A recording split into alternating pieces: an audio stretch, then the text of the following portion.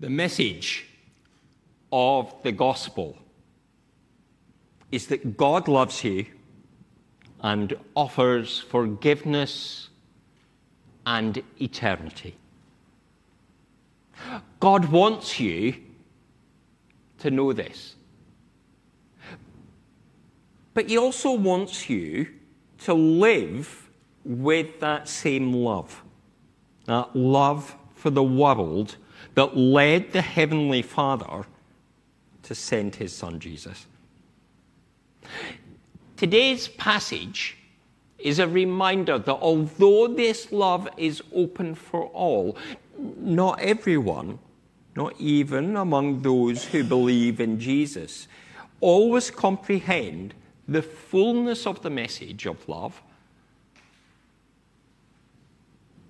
And so, from sown seed, fruit does not always grow.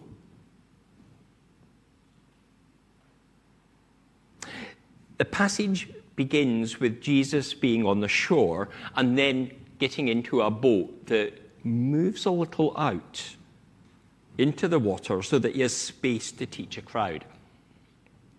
I think despite the huge number of times I must have read this passage over the years, most recently just at Harvest last year, I've always kind of jumped straight to the parable. I've always gone straight there. But this getting into the boat is an interesting dynamic. When we hear of Jesus getting into a boat to speak to the crowd, our mind might take us to a different passage. We might remember Luke's account of the call of the first disciples. He's down by the shore, there's a big crowd there.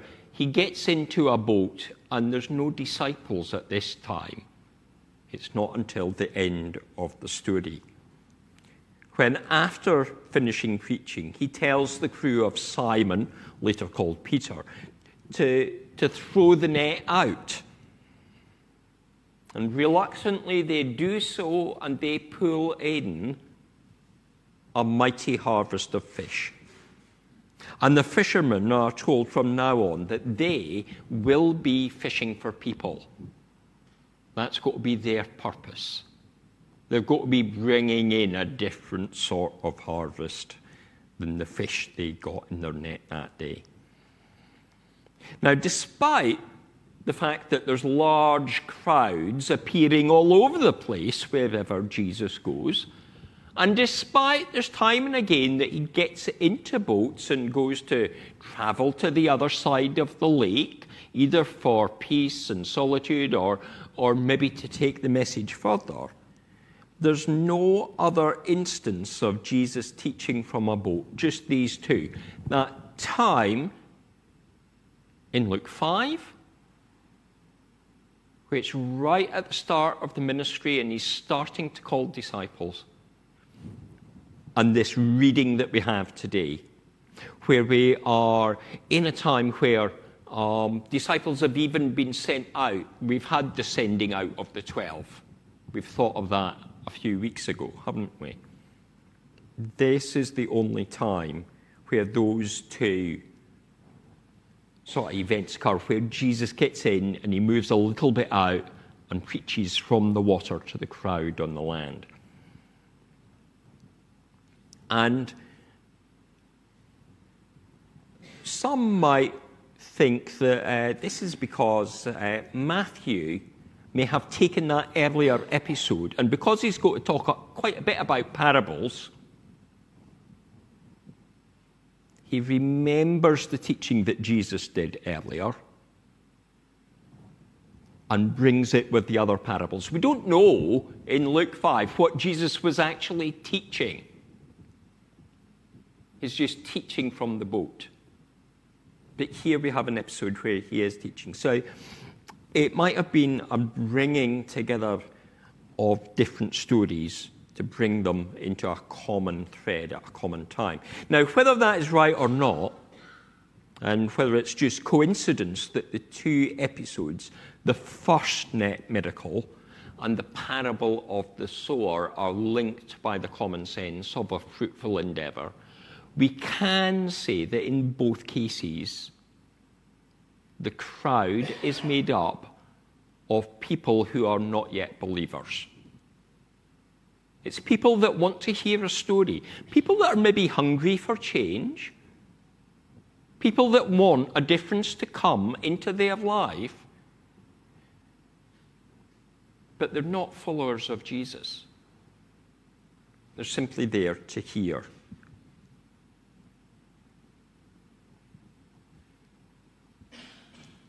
And that actually makes that crowd in both those occasions a very different crowd from those of us who tend to be in church.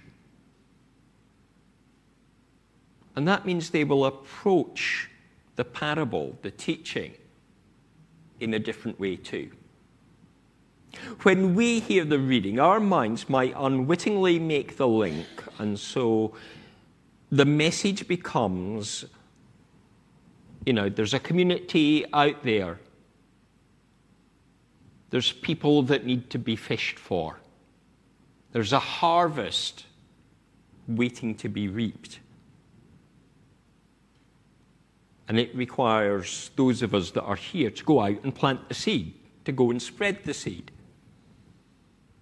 We have to spread it in the right place, because the seed that falls on the good soil will produce a bounteous crop. And in that, we'd be thinking of the crop being the world outside the doors, coming to faith in Christ, right? So the world out there, coming to faith, right? Humour me for a moment. Point at the door. Got fingers? Peter Pointer? Right, the world out there. Thank you. Now,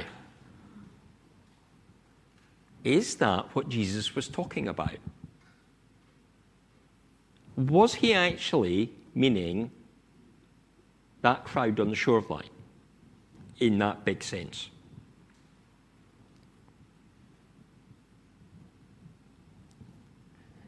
Well, in a way, it is the world out there. But if we think of that, we're also a little bit wrong if we think it's just that out there. Because it's not the church that stood before him. Because we hear the story differently from they would. Not of fruitfulness out in the community. As Jesus speaks, he is challenging each one of them about what they have received.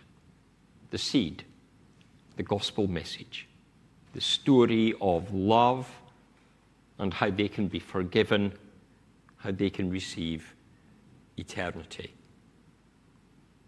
how it changes lives.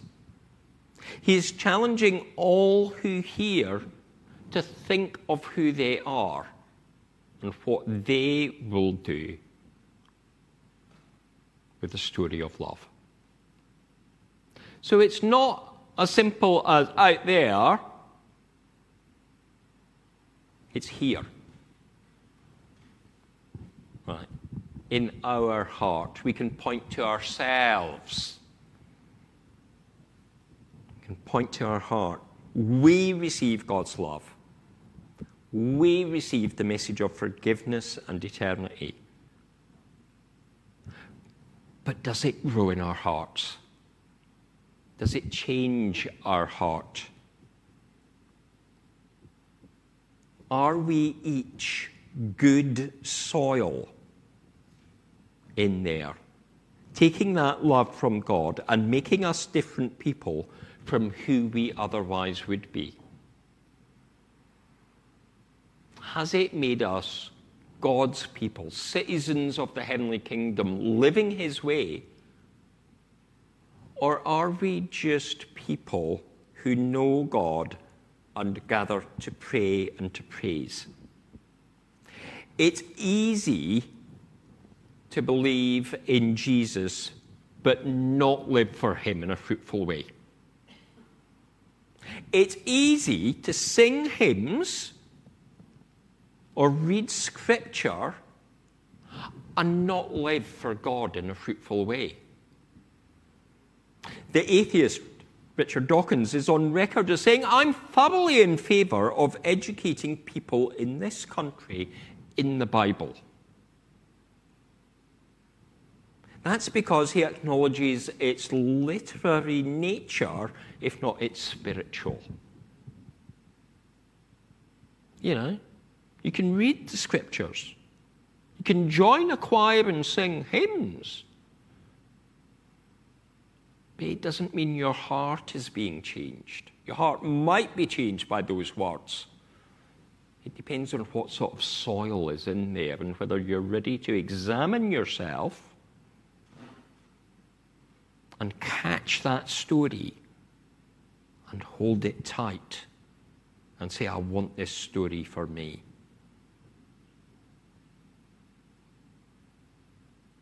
It's easy to lift up prayers to God, sharing our concerns for our life, for our friends, for our family, for the world around, and yet still be living lives that don't build the kingdom. For us to want God's kingdom to be coming, but actually living a life that doesn't build the kingdom, and in fact does the opposite. Lives that are not fruitful, that don't produce a crop. Jesus' parable asks the listener, what sort of person are you? What soil are you made out of? And the sower is extremely extravagant. He scatters the seed everywhere. And there was probably those in the crowd that went, "What on earth is he talking about?" You know, no real farmer in a time of recorded history would have taken their seed and been as wasteful as this sower. You know, "Oh, there's a path there, I'll just scatter some seed on it. There's weeds and thorns, oh yeah, they can have some seed too." He sows it everywhere. And this is because it's a God who loves everyone. Whoever we are, however distant we are, whatever we might then do with that love, God offers us that love in Jesus. It goes onto the shallow ground. It goes among the thorns. "Oh, come on, Jesus," the listeners would be thinking. But they have to realize it's not about seeds being planted. It's about what sort of person they are.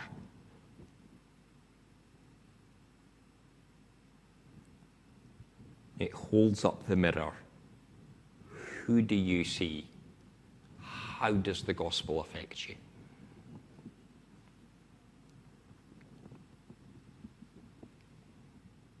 So, God loves those who spend their time looking at their neighbour's wealth and saying, "I wish I had some of that." God loves those that might steal or cheat. And God loves those who may threaten violence.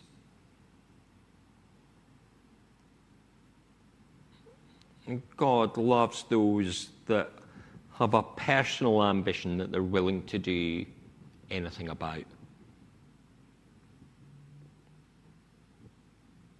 He loves everyone. But he also calls for change. He says, "As I tell you the story, Are you going to change? Are you going to receive it? Are you going to be different? It may be that those who are good soil still go through pain and suffering. It may be that those that are good soil and that are seeking to be true followers find that their hopes are not being fulfilled. But even in these challenges that they face, their fruitfulness for God, their kindness and goodness, their patience, their gentleness, that will be growing. Indeed, the fruit of the Spirit that Paul writes about in Galatians 5, the fruit that we have displayed on the board through in the hall, where we can go and have coffee after the service, that should be growing in all the fertile hearts.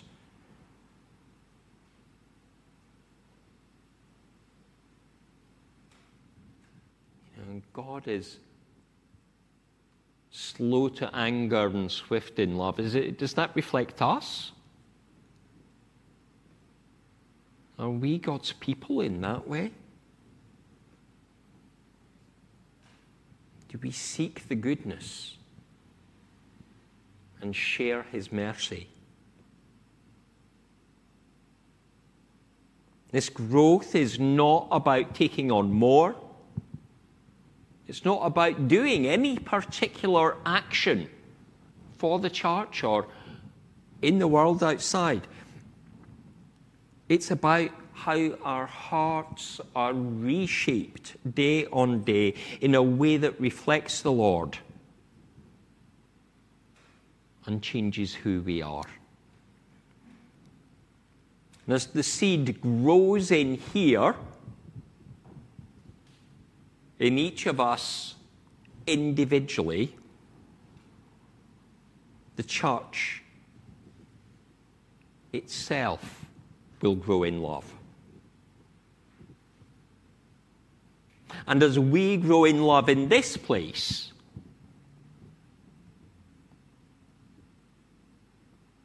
it will be seen out there. And the kingdom will grow out there when the love grows in here, when it grows in here.